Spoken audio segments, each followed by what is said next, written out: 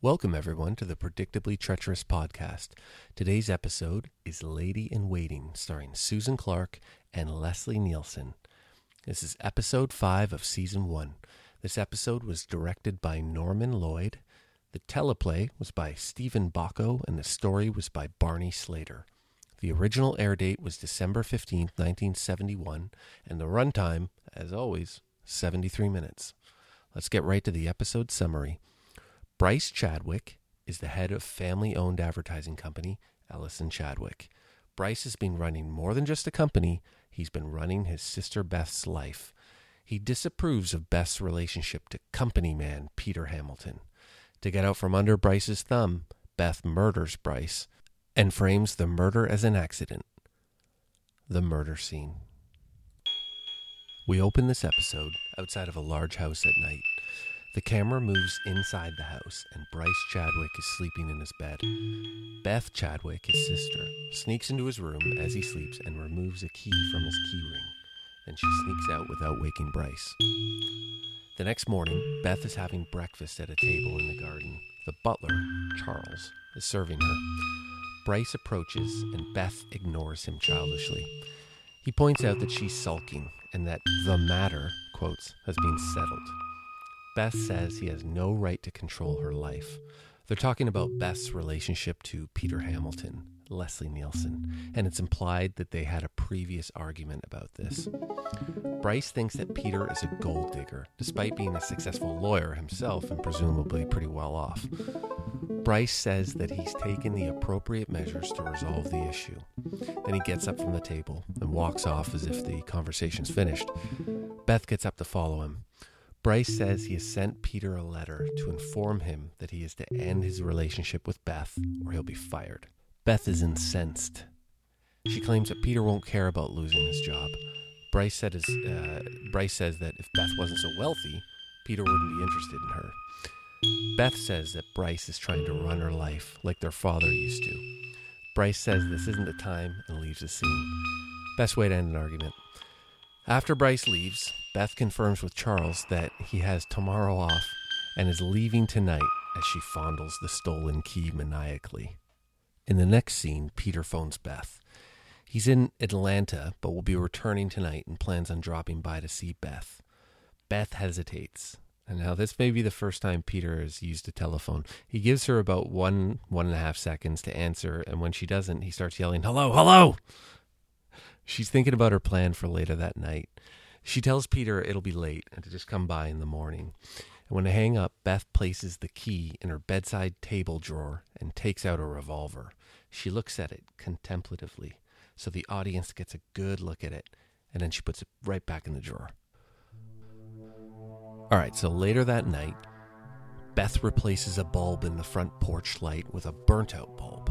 She then goes into her room and turns on the security alarm. She starts to get undressed, off camera, and the camera pans over to the nightstand with a security alarm button on it. A giant security alarm button. She places a glass of water and some sleeping pills on the bedside table. So the audience, we know exactly what's going to happen. She gets the revolver out from the drawer and puts it on the table. So you have a glass of water, security alarm, sleeping pills, and a revolver all right there. She gets into bed, sitting up with the revolver in one hand and a box of chocolates in the other, presumably to keep her awake after taking all those sleeping pills. All right. So Beth starts to imagine the murder as she has planned it, and the screen blurs into a daydream sequence, or I guess a dream sequence. So in the dream, Bryce arrives by car. Okay, we're showing Bryce arrive by car. He goes to the front door, and he can't find his keys on the key ring. He's going through his keys one by one. Just so we know that it's dark and he can't see his keys, he looks up at the outside light, because actually the shot we're looking at, it looks plenty bright enough to be able to see the keys, but what are you going to do? They're shooting a show here. He can't get into the house, so he rings the doorbell a couple times. Ring, ring. No one answers. So he walks around the side of the house to Beth's bedroom, and he taps on the window, calling out her name. Beth, Beth. She answers him and he asks for her to open the front door. She says she's already in bed and to just come in through the French doors. So he's like, oh, okay. Oh, don't forget to turn off the alarm. So she says, oh, yeah, I got it. I turned off the alarm. And he comes in. And as soon as he enters, the alarm starts going off. And before he can finish asking her, why didn't you turn off the alarm? She shoots him. So she quickly gets up out of bed. She puts his key back on the key ring where it should be. And she takes his briefcase and she smashes one of the little window panes on the French door from the outside. So the glass comes to the inside and it looks like he did it. And she calmly walks through the house to the front door and she drops the keys in the bushes out front by the porch. So, it looks like he was fumbling around for his keys and he dropped them in the bushes, but it was too dark, and it's a perfect little story. Then we hear the voice of a detective in Beth's head, asking Beth if a key ring that they found in the bushes belonged to her brother. Another detective says he must have lost his keys and walked around to her French doors and knocked, and when she didn't answer, he broke the glass and entered. Then Beth says she heard the glass break and, I thought it was a burglar, and started shooting. Then the detective says it was obviously a mistake, a terrible mistake. A terrible mistake. A terrible mistake. And the dream sequence comes to an end. And Beth's sitting up in bed and she's smiling. She's imagining her perfect plan unfolding. All right, so the next scene shows a plane landing at an airport and then Peter Hamilton walking into his penthouse apartment. He flips furiously through the mail, flipping him over, you know what I mean? And then he opens one of the letters that interests him. He reads it and he says, well, that does it. I mean, he obviously, it's a letter for Bryce. I mean, who really says, well, that does it? Just then, we're shown Bryce arrive at home for real. Okay, not the Beth daydream, but he's at home for real. He approaches the front door, and he can't find his key on the key ring. Just like in Beth's dream, he's kind of flipping through his little keys, looking at them, and he can't find it. And the porch light is out, and he looks up at the porch light, exactly like in the dream. Then Bryce rings the doorbell, just like in the dream. Beth gets out from under her covers and braces herself against the poster, one of the posters of her bed, and she aims her gun at the window. A little bit premature. I mean, Bryce is still ringing the doorbell, but meanwhile, Peter Hamilton arrives at the house outside of the front gate. He's flying up there. He's going really fast, and there's no seat belts. I guess it's back in the early 70s. And when his car screeches to a stop, you can kind of see him lean forward a bit. I don't know, if there's someone else in the car, they'd be right through the windshield. So back in her room, Beth waits for Bryce, but he doesn't come. She's waiting for a while. She kind of lowers the gun, and then suddenly Bryce enters Beth's room by the bedroom door. He says, oh, I lost my key, but he got in with a spare key, and Beth just shoots him anyway. She doesn't know what to do. She wants to stick to the plan. So why did Bryce come into Beth's room at all? If he had a spare key and he got in, well, first of all, why did he ring the doorbell? Anyways, but he gets in. Why didn't he just head off to the living room, fix himself a gin and tonic, and start watching Johnny Carson? Why did he go into Beth's room? Be like, hey, Beth, why didn't you let me in? I let myself in with the spare key. Anyways, so Peter hears the shots, and he jumps the front gate because he's concerned, and he runs to the house, and Beth hits the alarm, and then frantically replaces Bryce's house key on the key ring and pockets his spare key. She drags Bryce's body to the window, and then she walks to the front door to retrieve Bryce's briefcase. She returns to her room, and she breaks the pane of glass with the briefcase as planned, and then the doorbell rings several times. And it's this weird effect with the camera where it zooms in, it kind of comes out and in and out, and it's a really dizzying sort of effect. So Beth is shocked, and she doesn't know what to do. She looks really panicked. She looks for a place to stash the spare key, and she places it behind a statue by the front door. She opens the door, and right away she just tells Peter, I shot Bryce. So Peter runs to the bedroom, and he checks on the body. So meanwhile, Beth takes Bryce's keys and then drops them in the bushes, and she picks up the spare key from behind the statue, and Peter returns and tells Beth that Bryce is dead. The Columbo intro. The next scene, the cops are at the home, and an ambulance is taking the body away. Inside, there are several detectives milling around, and Columbo is reading a newspaper. A couple of the detectives are questioning Beth. She confirms that there is an alarm, and that entering the house by the front door with a key will shut off the alarm. She says that she didn't feel very well yesterday, so she didn't go out all day, and she went to bed at 9:30. Columbo's hovering around behind her and listening. Columbo confirms with her that she didn't go out all day. You didn't go out all day. No. You stayed in. Yes. Peter tells the detectives that he was at the front gate when he heard the shots. He explains that he and Beth are in a relationship, and Bryce disapproved, and he came over to kind of confront Bryce after he received that letter. Columbo asks if the newspaper belongs to Peter. He says no. An officer says that they found the keys in the bushes by the front door and that the front porch light is burnt out. A detective asks Beth to go over what happened one more time. Beth retells her story up to the point where Bryce is shot, confirming what the detectives already suspect to be true, that Bryce's shooting was a terrible accident. Peter interrupts at that point and says that Beth is exhausted and will be available for questioning in the morning. The he knows scene. As the detectives start to leave, Columbo asks Beth if she and her brother are the only ones who live in the house. Let's listen to the clip. Excuse me. Were you and your brother the only ones that were living here? Yes. Well, except for Charles and the maid. My mother moved to Palm Desert after my father died. Who is Charles? The butler. I suppose he's off tonight. Yes. Great big place, isn't it? Well, good night.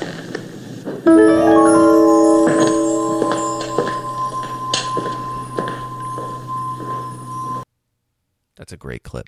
As Columbo walks away, Beth gives him a long, serious look of concern. She knows he knows. That was definitely the best scene in the episode.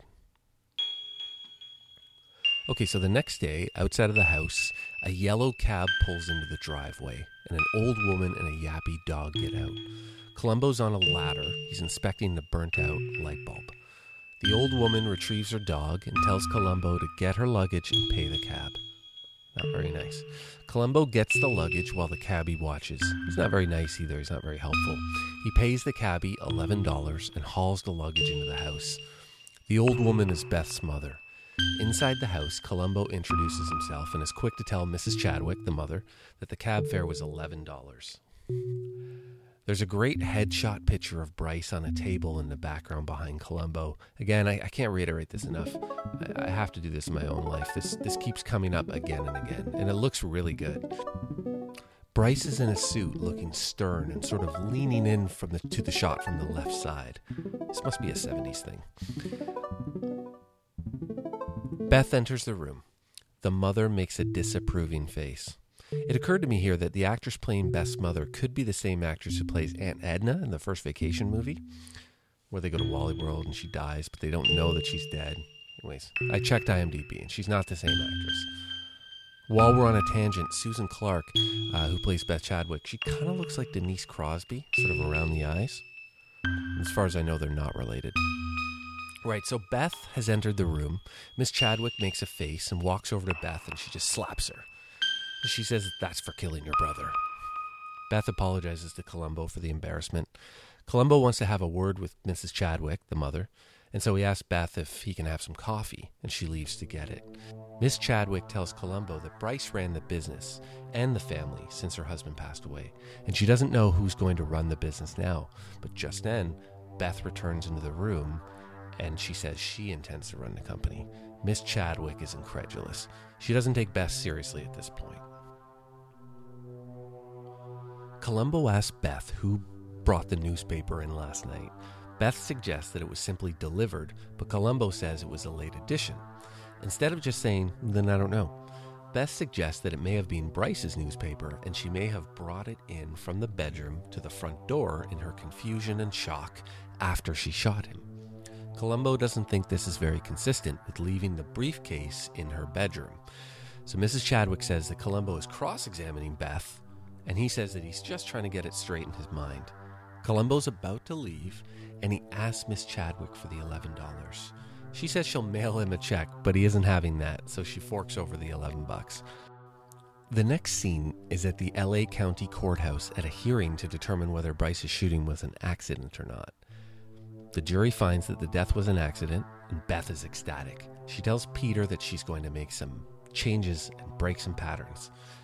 She asked Peter to call a meeting of the department heads tomorrow to discuss a company reorganization. Now, those are some serious changes. Columbo had been listening from the gallery. He invites Peter to lunch, and Peter accepts. So they go to a 50s-style drive-in diner. It's pretty cool. The waitress is pretty fresh with Columbo, as they usually are. I don't know whether this is a sassy 70s thing as well, but the people are pretty fresh. Waitresses usually with Columbo. When the food arrives, Peter opens the hamburger. This is good. He opens up the hamburger to look at the contents, and he just puts it down and he starts drinking his coffee. With a mouthful of burger, Columbo asks Peter why he drove over to Beth so late on the night of the murder.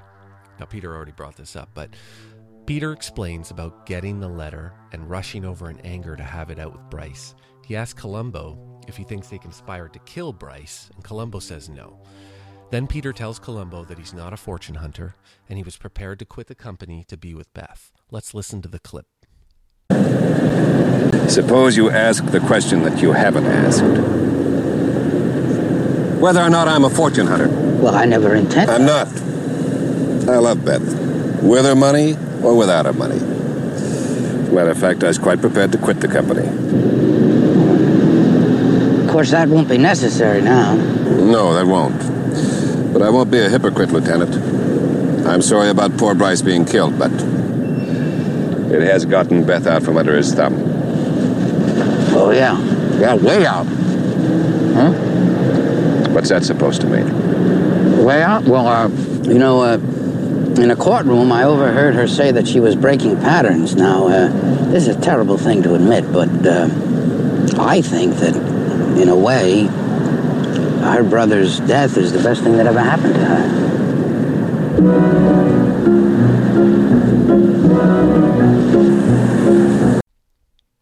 That's a nice clip. And Columbo's right. That was the best thing that ever happened to Beth. And it looked like it really got Peter thinking. See, this is where I like Leslie Nielsen in this role as a straight man. He actually looks like, that what Columbo said made him start thinking. So he's silent and he gives a long look after this conversation. In the next scene, Columbo is snooping around at the Chadwicks. Beth just got a blue Camaro delivered. Charles and the maid approach Columbo and ask what he's doing. He ignores their question and asks Charles about the Camaro and where Beth is. Charles tells him it's new and it was just delivered, and that Beth is at Eugene's beauty parlor.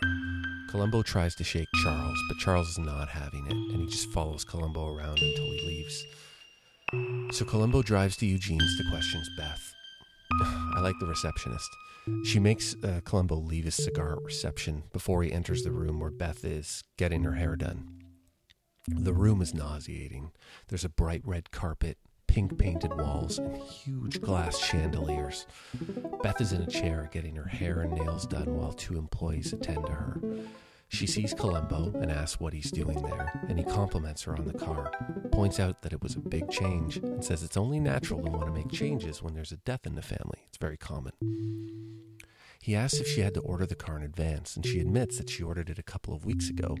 And then Columbo looks confused, because how did Beth know in advance of her brother's death that she was going to change her style?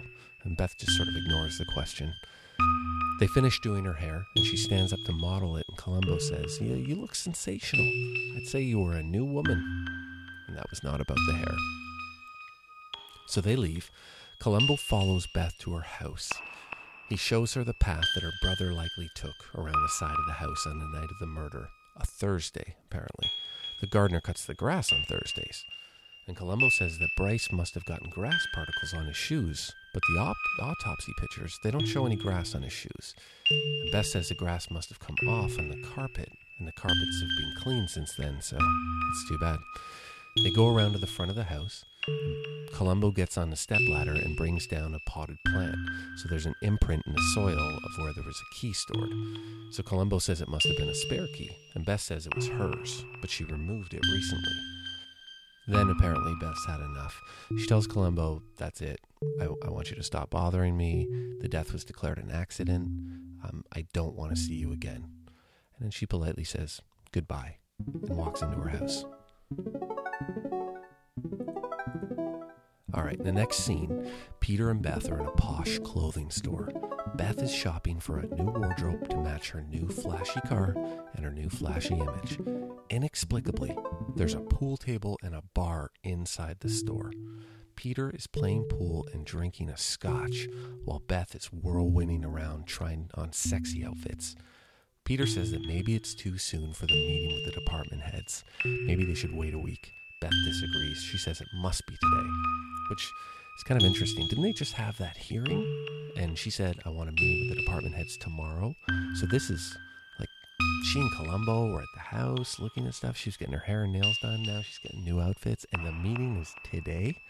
Just seems very jam-packed, very quick. Beth tries on an outfit that is midriff bearing and definitely not suitable for a corporate environment. And Peter says it's wild and out of her style. And Beth says she doesn't think so. Peter says he's going back to the office, and Beth tells him to stay. And then Peter says he doesn't know what's gotten into her, but he doesn't like it. And he leaves. Again, Leslie Nielsen. Great job here. So now at the meeting with the department heads, Beth is wearing a crazy outfit. It's kind of a purple, paisley, 3/4 length coat with shoulder flaps. And underneath there's a pink accent turtleneck, and she has a matching pink oversized poor boy cap. It's incredible.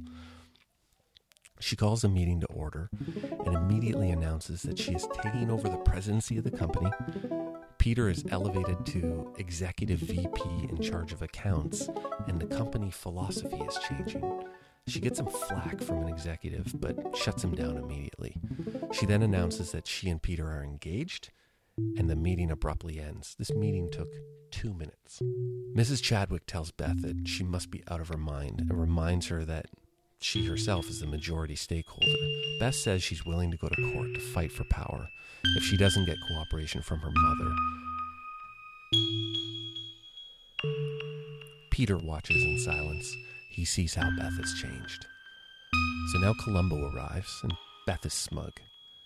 Columbo brings out a light bulb from the front porch. He shows her how clean it is, and he remarks that bulbs that have been in use long enough to burn out are usually pretty dirty.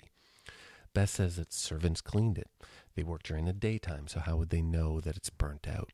She then stops and says, okay, enough again. I don't ever want to see you again. She says she doesn't have time to indulge in his suspicions, and that if he thinks he has a case against her, he should go to the district attorney. It's very good, very clear. So he gives her back the bulb, and then he leaves. And as soon as he's out of the door, she throws the bulb against the wall, and she screams at Peter. She says, you're a lawyer, you do something. And Peter tells her to calm down. He asks what's gotten into her. He says, we never argued like this before. And Beth feels this, and she loves Peter. She asks what's bothering him. And Peter tells her that the arbitrary promotion, quotes, smacked of high-level nepotism, his words. And announcing their engagement without consulting him was insulting. He says she's changed so much that he's not sure that she's the same woman that he fell in love with. And she says, maybe Bryce was right. Maybe the Bryce was right. Maybe the price is right. And that Peter's not the right man for her. She suddenly looks cold. She withdraws from Peter, and then she leaves. So let's recap what's happened thus far. In an attempt to get out from under her brother's thumb, Beth Chadwick murders her brother and frames it as an accident. After Bryce's death, Beth makes such profound changes in her life that it starts to drive a wedge between her and boyfriend Peter Hamilton. Now Columbo needs to convince Peter that Bryce's death was not an accident so that Peter can provide the proof necessary to make an arrest. The get scene. In the next scene, Peter is in a bar drinking. He's upset about the fight with Beth. Columbo is there drinking coffee. Peter approaches him. Columbo is reading the transcript from the coroner's jury trial. Peter tells Columbo that he's a devious man, that he keeps hanging around. He asks Columbo why he's hounding Beth. And he asks Columbo if he really thinks that Beth killed her brother. And Columbo says he does. Columbo tells Peter that he found the answer in the transcript and that Peter can help. And Peter agrees to help. In the next scene, Beth is in bed just like on the night of the murder, although this time she's drinking and smoking in bed. She's clearly changed. Someone makes a noise outside of her window. At first, she thinks it's a burglar, but then she quickly realizes that it's probably Columbo. She picks up her gun and points it at the window and invites Columbo in for a drink. She goes to the window after a few moments when nothing happens, and she pulls back the curtain, and then Columbo enters the room through the door the way Bryce did on the night of the murder. Let's listen to the clip. This is the way your brother came in that night, isn't it? How did you get in? Same way your brother did, with a spare key. I came to arrest you for the murder of your brother. And I did have a reason for coming in this way. I wanted to see the look on your face. You know what's ironic? I knew it wasn't an accident the first night. I knew it as soon as I saw that newspaper, but I didn't have any proof. I had to wait for the proof. I had to wait for your fiancé to give it to me. From Peter? Yes, ma'am. Although I don't think he meant to. You see, according to your story, you were asleep at night. The alarm woke you up, you reached for a gun, and you shot what you thought was a burglar. Which is exactly what happened. Couldn't be. Because Mr. Hamilton, who was driving up outside at the time, he heard both the shots and the alarm. Of course he did. What difference does that make? Oh, big difference. He heard the shots first, then the alarm. That's the cart before the horse. I mean, how could the alarm wake you if the shots came first? You see, what really happened was your brother came walking in here, just the way I did tonight. And you shot him. And then you set the alarm a few seconds later. All right, so that was a great episode. I really enjoyed the performance of Leslie Nielsen this episode. Let's talk a little bit about what he's been in, a little bit about his background. So I'm sure you all know who Leslie Nielsen is. He was born in Regina, Saskatchewan, Canada, where I am. He was born in 1926. He died in 2010. He was active as an actor from 1950 until 2011, so 60 years. That's quite a long time. I guess in the earlier part of his career, it's my understanding that he was mostly in serious roles like this. And it was only towards the end of his career when he did more comedic roles, which is what I think most of us think of when we think of Leslie Nielsen, at least people my age anyway. I think some of the recurring roles that he had were in Police Squad, The Love Boat, Fantasy Island, Cannon, Kung Fu, and of course, Columbo. He's in 2 episodes of Columbo, this one. And in season 5, I believe, and in both episodes, he's actually a victim, at least a victim of sorts. I mean, this episode, he technically wasn't a victim. He didn't get killed. I think his major roles are The Naked Gun. I think most people, contemporary, think of him as comedic actor from The Naked Gun or Police Story. And I think of him primarily from Airplane, actually. If you think about it, though, comedians I really seem to enjoy comedians in straight roles. If you think of Robin Williams in Good Will Hunting, I mean, say what you will about Good Will Hunting, but Robin Williams was really good in that film. Actually, Dead Poets Society, then. You can take that one. That was a great film. Robin Williams was really good in it. It's really more of a straight man role. I mean, it was a little bit amusing, but it wasn't a comedy per se. And Jim Carrey in Eternal Sunshine of the Spotless Mind. He was great in that. Jim Carrey, I'm not really too into him, but I did like him in that film. I thought he did really well. And I didn't see Will Ferrell in, Stranger Than Fiction. But people tell me that Ferrell was actually magnificent. You know, he was really good. I think he plays an auditor, which you can't get more of a straight man than being an auditor. So Susan Clark, who played Beth Chadwick, she was born in Sarnia, Ontario, Canada. So a couple of Canadian guest stars. That's nice. She was born in 1940, and she's still alive and kicking, as far as I know, according to IMDb. Her acting career spanned from 1963, looks like, to 1999. And I guess she's known primarily for Porky's and Webster. Wow. So as a villain in this episode, she was very good, excellent, in fact. I mean, she was confident, demanding. She was sure of herself. And she even had temper tantrums, which is great. And she always told Columbo that she was sick of him, get away, which I love. It's also great to see a female villain. One thing I like about the Beth character and what she did was that she had a good plan, but things don't always go as planned in real life, which is really good. She didn't really have a good plan for contingencies, right? There's the old chestnut. If you don't have a plan, then you have a plan to fail. Well, at least Beth had a plan, but it wasn't really well thought out. I mean, if one thing went wrong in her plan, she was scrambling. So, and I did enjoy the dream sequence a lot. It really gave you a sense of what Beth was imagining. And then when things started to go awry, it really reinforced that, things usually don't go according to plan in real life. So I really enjoyed this episode. Next week on the Predictably Treacherous podcast, we have Short Fuse starring Roddy McDowall and James Gregory. Here's a brief summary. To prevent the merger of the family chemical company, Roger Sanford murders CEO/Uncle Clarence Buckner with a bomb in a cigar box. Tune in next week.